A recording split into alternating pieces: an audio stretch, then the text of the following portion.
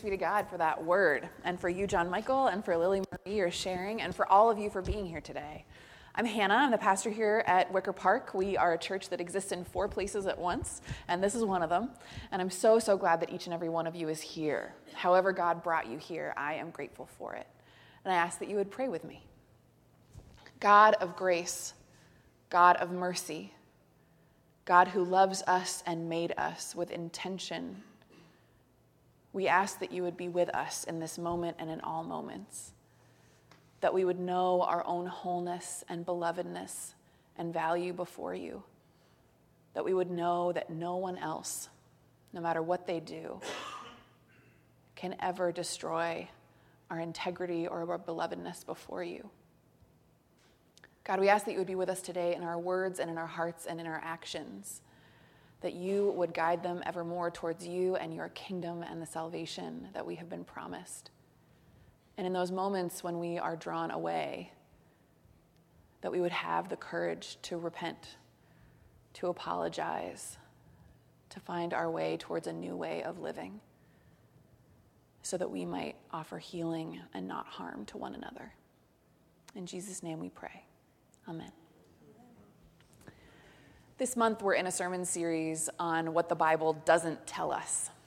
Things that people say the Bible says, but are maybe a little bit off, or not quite there, or not quite helping us to truly know the God who loves us so. And today was supposed to be a sermon, a meditation, a worship on the idea that God will never give you anything more than you can handle. And just in case you were really excited about that and you really needed it because someone has said that to you and it has driven you bananas, I'll give you a little Cliff's Note version, which is that this scripture, 1 Corinthians, speaks eloquently and deeply to a persecuted people about the fact that they can continue and persevere in the face of all that is in front of them, of all of the pain and all of the struggle. But what it talks about is an internal struggle, that God will be with us no matter how hard our internal struggle is, that God will not abandon us no matter how bad things get.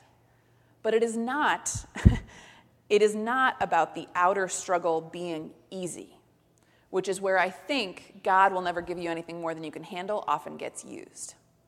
It doesn't get used as a declaration of God's passion for us and strength for us. It gets used as a way to say, we don't have to change those unfair external circumstances because you can handle them.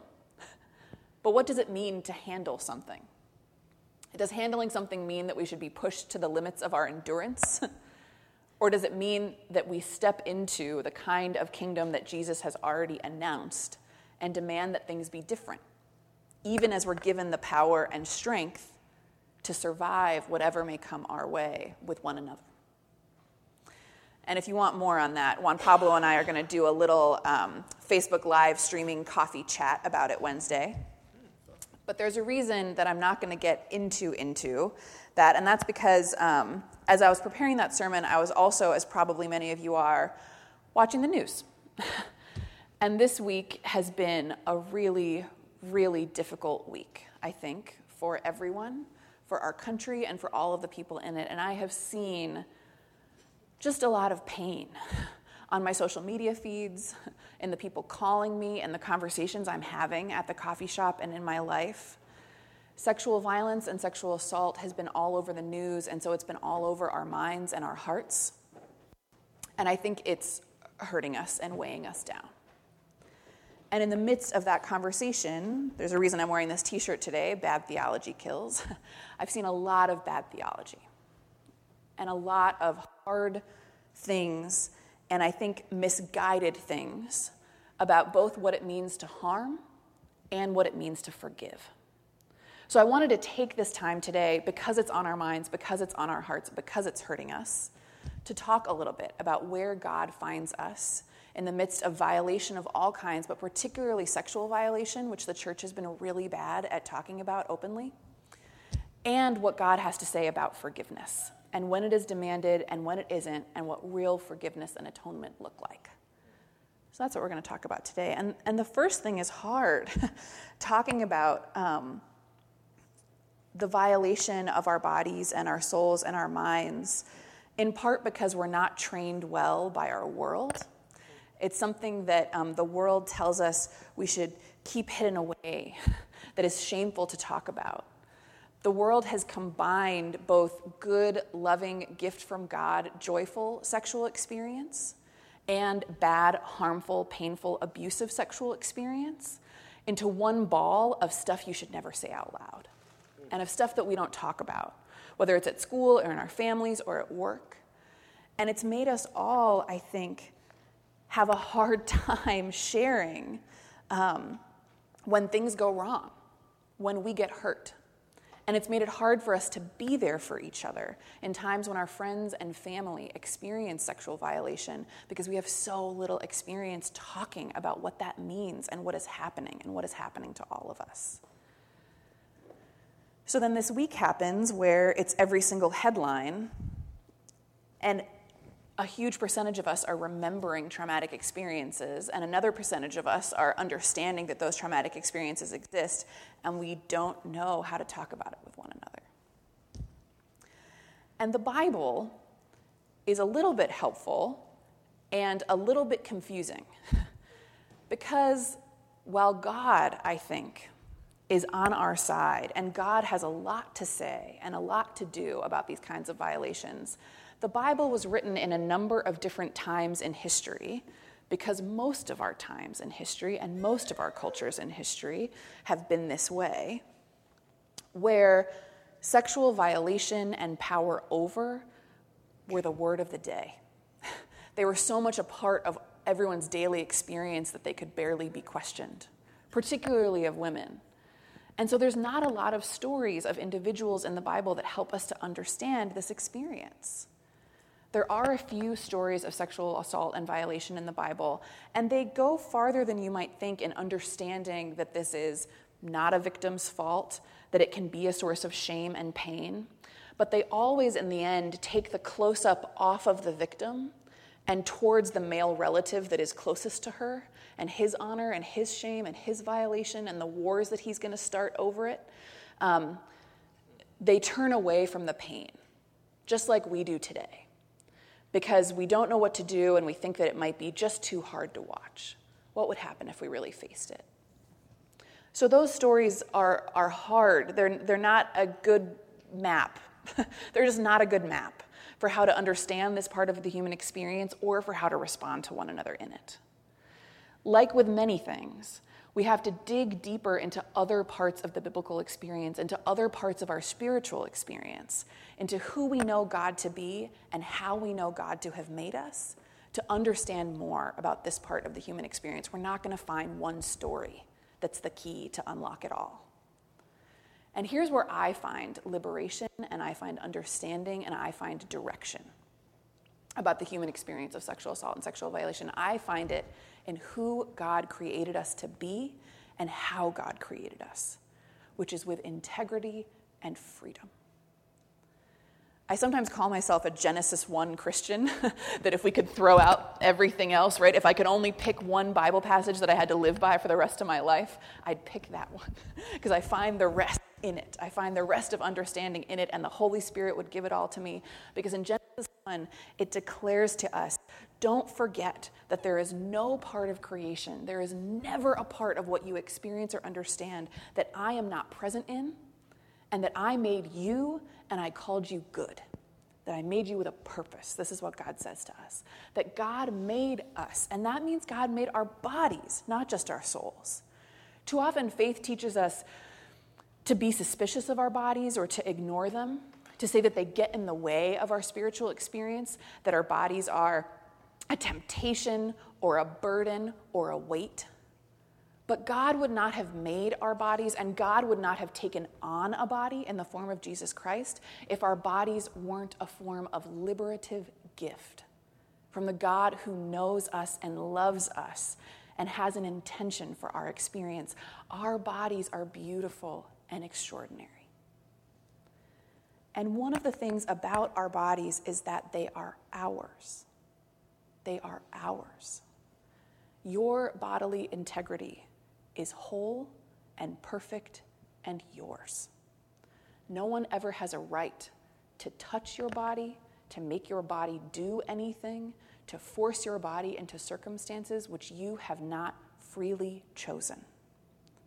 This is the other great gift that God has given us. This is why human history is as messed up as it is that God didn't make us robots of doing God's will. God gave us the extraordinary gift of freedom. And one of the freedoms in which we know God, one of the freedoms in which we know the love of Jesus Christ, is the freedom to choose what we do with our bodies. This freedom is a freedom that is whole, that is ours, that is intended by God, and when it is violated, it is a violation of the highest order of who God is and who God has made us to be. Our bodily integrity and our freedom are extraordinary gifts from God. And it is not a casual thing when they are taken away from us. It is not a minor thing. It is not a thing we can or should get over. That feeling we feel of ickiness and grossness and wrongness when our bodily integrity is questioned or violated is because that's how wrong it is. We're not convincing ourselves of something false. What God wants for us is freedom and integrity in our bodily experience. And too many of us are being slowly convinced by the world that we don't have a right to those things. This is part of why that bodily integrity and that freedom, that's part of why sex and affection are so beautiful and powerful. Because those are the moments in our life when we choose to share bodies with other bodies. To hug and to kiss and to touch and to experience sex is powerful precisely because of how much God values our freedom to choose. That when we choose to share, when we choose to enter into, when we choose to join, it is one of the most extraordinary experiences we can have because we are living into the fullness of our freedom and our bodily integrity when we choose to use it in the ways that bring us joy and closeness. And it's also why it's so harmful when it's taken away. And that violation of integrity doesn't just happen at the moment of a violent sexual assault. This is, I think, where I see a continuum of our experience. That when someone catcalls us on the street, it's not just rude. It's an attempted reminder. Your body isn't yours all the time. It's what I want it to be. When someone sexually harasses us at work, exposes us to pornography or to their sexual desire or fantasy or experience that we have not freely chosen to be a part of, that we have not freely chosen to ask into our lives, even if no one touches us, it is an interference with that bodily integrity and freedom that God has given to us and have said are ours no matter what. This continuum of things, there's a difference between this and between that, but they're a part of the same evil, a part of the same sin, a part of the same lie, the same demonic lie, that our bodies are not ours, but belong to the powers and the principalities that choose to take advantage of them. And it's always a lie. It's always a lie. No matter how someone has interfered with or violated you, they cannot take away your bodily integrity and they cannot take away your freedom. We can be traumatized. We can have experiences that make us question those things, that make us question who we are, that make us question our worth and value and our belovedness. But always, always, always, they are the responsibility of the violator, and they do not change in any way who we are. This is a real damage, I think, that purity culture has done to us as Christians, is that I believe that God cares a lot about chastity, that there are times in our life when God calls us to use our freedom about our bodies to choose not to have sex. God doesn't care at all about virginity. There's not a difference in your body between when it has had certain physical experiences and when it has not. There just isn't. You're loved by God both times. You're adored both times. Your bodily integrity and freedom never cease. They never decrease. They're never taken away by anything you choose or do not choose to do. and this focus on the idea of bodily purity, which Jesus rejected over and over again, I have seen harm us. Because it makes us think that when we are violated, we are made bad, or less with God. When in fact, no one can ever take that away from us. It is one of the eternal gifts of how God has made us and how God has made our bodies. And that is a lie. It's a lie. I used to, because of one of my volunteer jobs, spend a lot of time with sexual assault survivors in the midst of just having experienced sexual assault at emergency rooms. And I'll never forget the things that they told us to always say are, I believe you, this is not your fault. And those ones I had heard, those ones I sort of knew, right? Like in the back of my head, I knew that those things were important.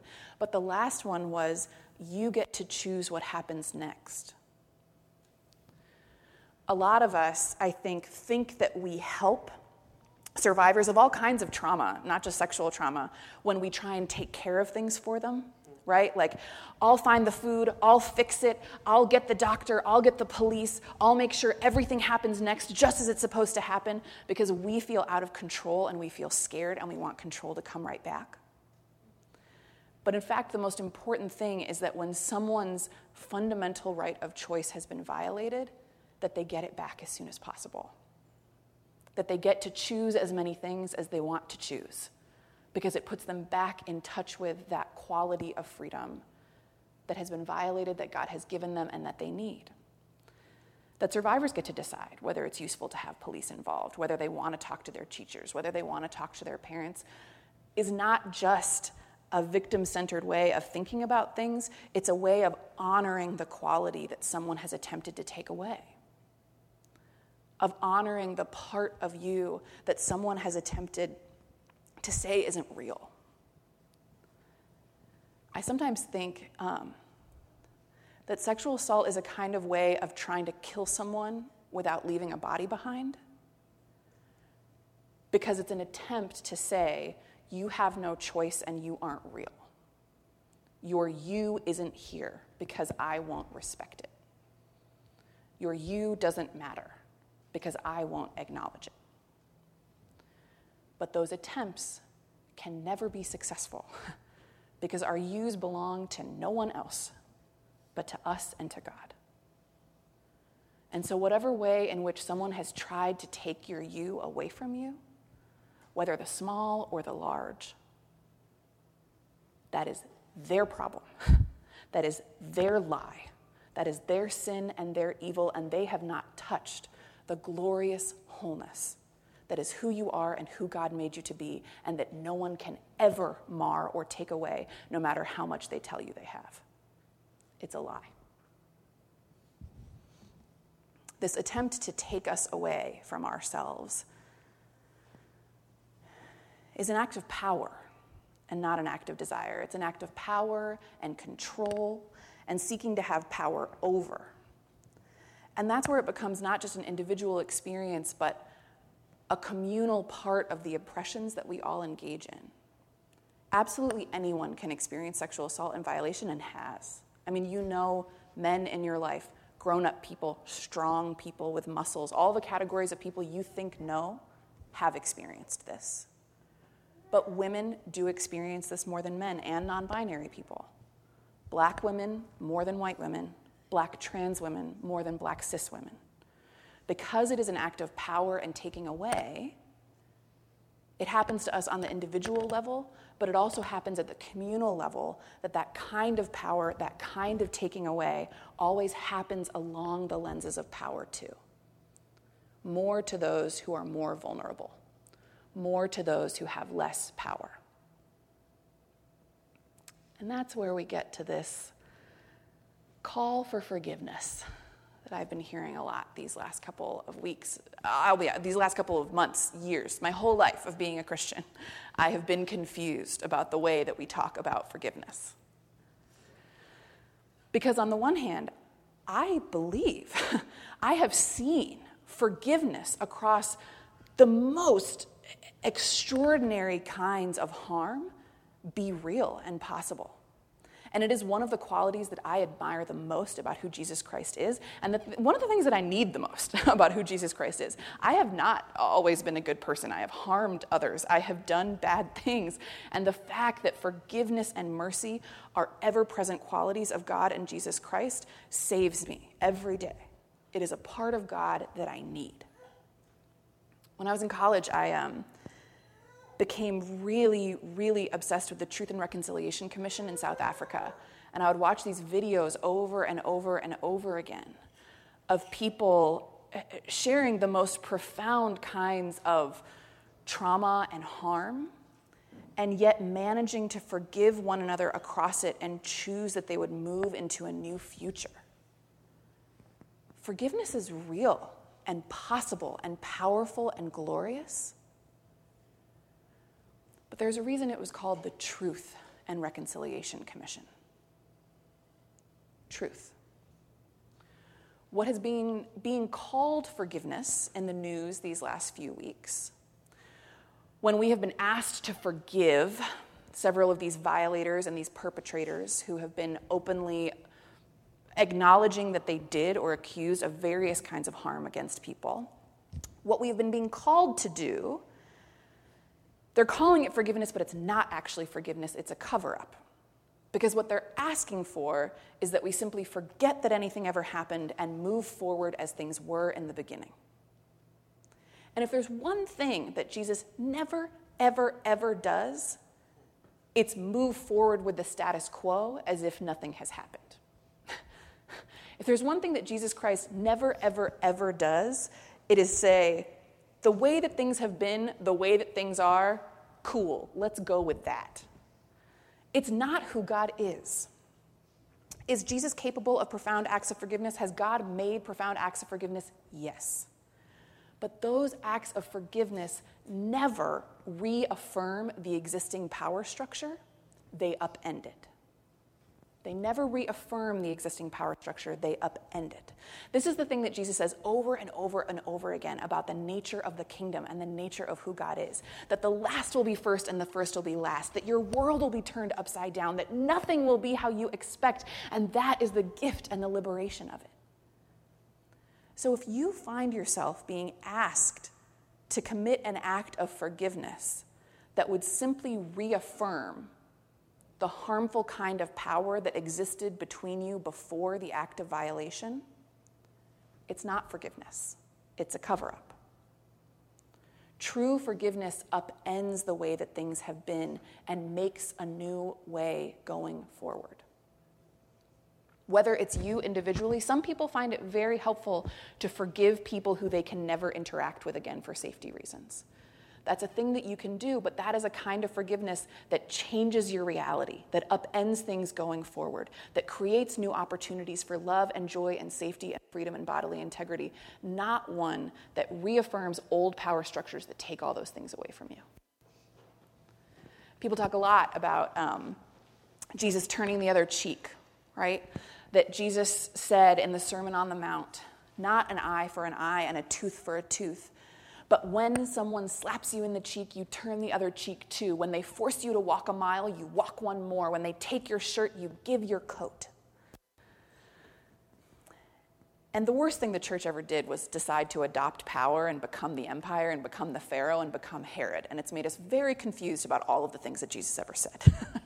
Because Jesus wasn't the empire and Jesus wasn't Herod and Jesus wasn't the Pharaoh. So if it sounds like Pharaoh, it's not Jesus. I see in that not a kind of forgiveness and peacefulness that is a reaffirmation of power, but a kind that says, I am who I am, even when society calls me powerless, and you can't take it away from me. Imagine what it would be like to have a soldier or a centurion or someone with a weapon say, I force you to walk 1 mile. You will walk with me. You will carry my stuff right until the place where I'm going and 1 mile to that house. I have power over you. And then you walked 1 more mile after they had stopped. Does that sound like a gift to them? Or does that sound like you are saying to them, you do not have control over my body. I go where I go and I am stronger than you. I am stronger than you. You can tell me what to do, And I will do more simply to show you that you cannot command me and I am not yours. And whatever you can force me to do, my body remains mine. My actions remain mine. One of the most beautiful interpretations I've ever heard of that turn the other cheek is that Rome and Israel, but mostly the Roman Empire, were this huge honor-shame society, like many societies that we have lived in. And that there was one cheek that you slapped someone on when they were your slave or your servant, when they were below you. Everyone you met was either below you or above you. The whole world was a hierarchy of power. And there was one way to slap someone when they were beneath you, right? To show, I can do whatever I want to this person. And there was another way you slapped someone when you were basically sort of challenging them to a duel. When they were your equal and you were pissed at them and it was going to become a fight, that was the other cheek. And so in turning the other cheek, when someone has slapped him as their servant, as their slave, as their beneath, as their underpower, as their power over, Jesus is choosing nonviolence, but he is also choosing to say, I reject your understanding of the power between us. I turn the cheek to you of equality. I turn the cheek to you of challenge. I turn the cheek to you of you do not have power over me. Even if in this situation you can make me do things that I do not want to do, your power over me is false and unreal, and God does not honor it. It is not true to the core of who I am. I turn the cheek to you of I am peaceful because I can choose to be, and I am more, and I am God's, and I am worthy, and I am beloved, and whatever slap you give me next will do nothing to take that away from me. That, if Jesus and God call us to any forgiveness, if Jesus and God call us to any mercy, is the kind of mercy. A mercy that is about not vengeance, right? I don't care about vengeance. But that is not about making ourselves smaller and less. Not about continuing the ways of harm and pain that have been the order of the day. If your forgiveness makes someone more able to harm someone else who is vulnerable, it cannot possibly be what God is asking of us. It just can't. I think that Jesus is asking of us more. And I'll send an article to you guys. It was recently Rosh Hashanah and Yom Kippur and the Day of Atonement in the Jewish faith. And a rabbi whose work I really love, Rabbi Danya Ruttenberg, wrote an article about, for those of you who don't know, this is the time of the Jewish year when it's incumbent upon you to atone for your actions, to atone for what has happened, and to try and move forward into a new way. And she writes about how Jewish scholars have always talked about what does atonement really look like and what does forgiveness really look like. And Maimonides writes, public apology, amends that the victim has chosen, right? So whatever they think is best, whether it's money or therapy or a talk or, whatever they want.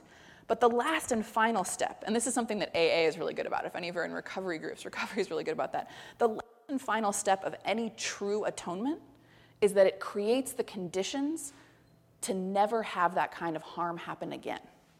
That you take steps so that if you were ever in the position to harm the way that you harmed someone, you wouldn't do it. And we aren't sure if atonement and forgiveness have really happened until that part happens, where the harm ceases. I am not invested in continued harm for anyone, but I am invested in building a world where there is no more sexual violation and sexual assault, because that is the world that I believe God announced when God came to us. I believe that is the kingdom. I believe that is how we are intended to be together. A world where all of us have bodily integrity, freedom, joy, choice, and love. So in the choices to come, whether it's about who we are, what resources we seek, how we are to each other, how we love each other, whether we forgive, whether we don't, whether we ask for forgiveness, if any of us have been perpetrators, violators, harmers of others in ways small and large, the question should be, does this bring us closer to Jesus' world where there is no more harm, no more pain, no more violation, or does it bring us farther away? That will be how we figure out where God wants us to be and what God wants us to do and what God is calling us towards. Truth is uncomfortable. Truth is scary. It has been hard to watch one another's tender hurts, but Jesus could do it. There is a reason, I think, that in the resurrection, Jesus came back with a body that was not dead, but that still had the wounds on his hands. It's because he wasn't afraid of them. Jesus' wounds were not a mark of shame. Though someone had harmed him and violated him, it meant nothing about who he was. It meant something about what the world was. And so he showed them to us to allow us to be a different kind of world that I think we are still working towards, where being harmed and being powerless and being vulnerable is no source of shame, and nothing should happen to us except that all the powers of the world be upended. Amen? Amen. We're about to go into communion. Juan Pablo is going to come back out and lead us in that. I thank you for sharing this time with me. I know it's challenging, but I think it's important that we have different language and different ways of understanding to go out into the world with, to shape it into who Jesus wants us to be.